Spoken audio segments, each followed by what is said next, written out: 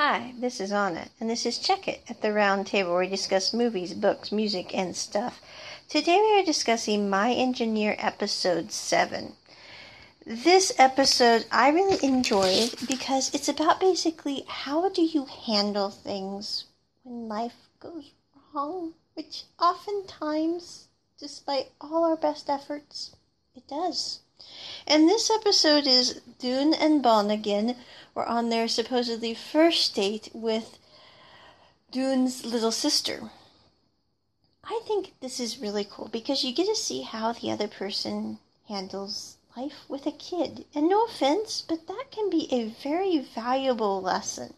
And in this episode, I think it really was, because what happened was Dune and Bon got into a little kerfluffle, as I would say, because this girl was trying to flirt with Dune, and Dune, I don't mean it weird, most people don't realize that they're being flirted with when they're being flirted with. I mean, I don't care whether you're talking about a guy, I don't care whether you're talking about a girl, they just don't realize they're being flirted with, and Dune is being flirted with, and then Bon comes over very upset that Dune was not stopping the flirtation. He's like, she just wanted a picture, and Bon's like, no, she didn't. She was trying to flirt with you by asking what was her best angle. Anyway, so they get into a conflab. Dune's little sister goes over to the water on the water market, and she falls in the river. Bon then jumps in the river, pulls her out, and they end up taking her to the hospital because she is not doing well after falling in the river. And so at that point, then Bon and Dune take her home, get her comfortable, everything's back to somewhat normal, and then Dune is given by his little sister this little trinket that she had dropped in the river, and Bon had taken the time to pull out as well as her. And Dune at that point realizes that although Bon may seem like he's kind of a mess most of the time, and I don't mean that bad, but really that's the best word I can think of at the moment for him, he really does take the time in weird ways to sometimes do things you wouldn't expect, like, when he's pulling the kid out of the river, he's also going to grab that trinket because it mattered to her. For Dune. And so at that point, there's this little moment between Bon and Dune in the middle of the night that follows this, where Dune does say he's going to go steady with Bon. And so that's kind of where their relationship is. Then we have Ram and King, who, again, Ram and King are one of my favorite couples in any show, and I'm not just talking about BL, because quite frankly I really wish we didn't have to subdivide, although we do have What the BL podcast, but the only reason I do that is because that way people who might not be familiar with our work at Check It Roundtable would still be able to hear the podcast on BL, and I really wasn't seeing a lot of reviews of BL. So anyway, that's why we have that. But again, I wish we just didn't have these subdivisions. But anyway, Ram and King. The reason I like this episode is Ram and King have this little, again, kerfuffle, and Ram wants King to give him the papers so that he can get his tests fixed. And Ram does not speak really, so he just basically grabs King again and tells him he's going to get on his bike and he's going to go get those papers with him. So Ram and King are riding through the university with Ram on the back of the bike, King's driving the bike, and then the fangirls from the bus happen to see Ram and King.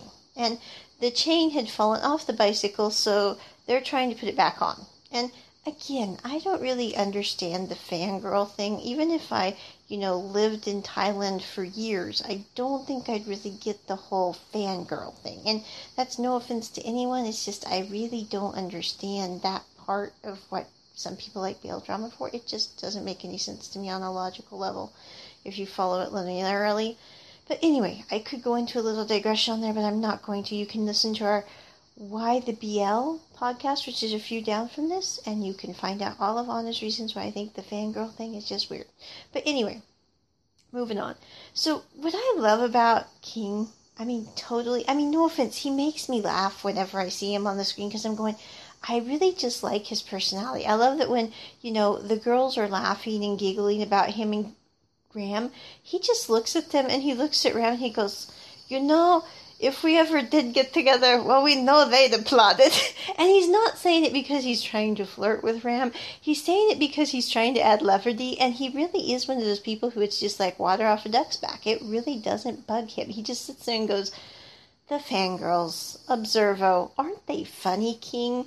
Or aren't they funny, Ram? I mean, that's what I really like about King. And I also like the interplay between him and Ram, because you really don't get a backstory on Ram, but my guess is that whatever's happened in his life has made him extremely insular.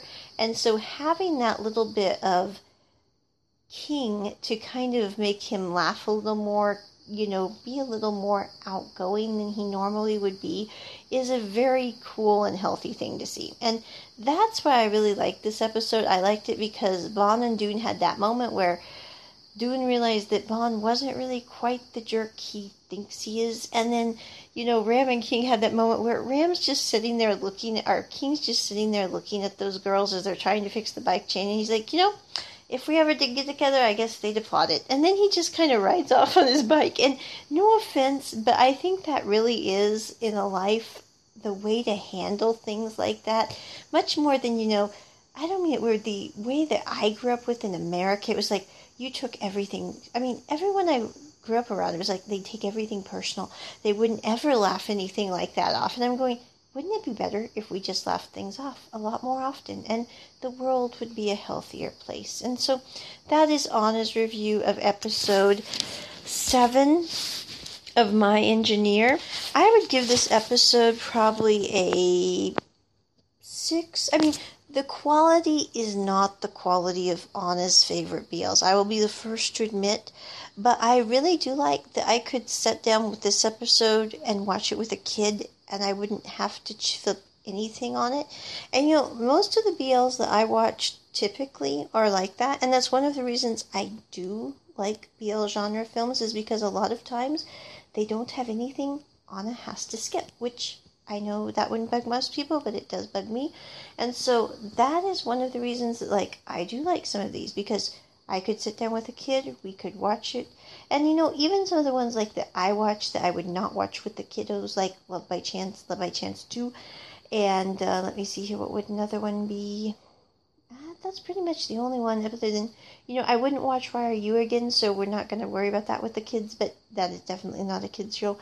And, the Love by Chance, I think, are great for basically sitting there with your kid and going, this is what could happen when you're at college.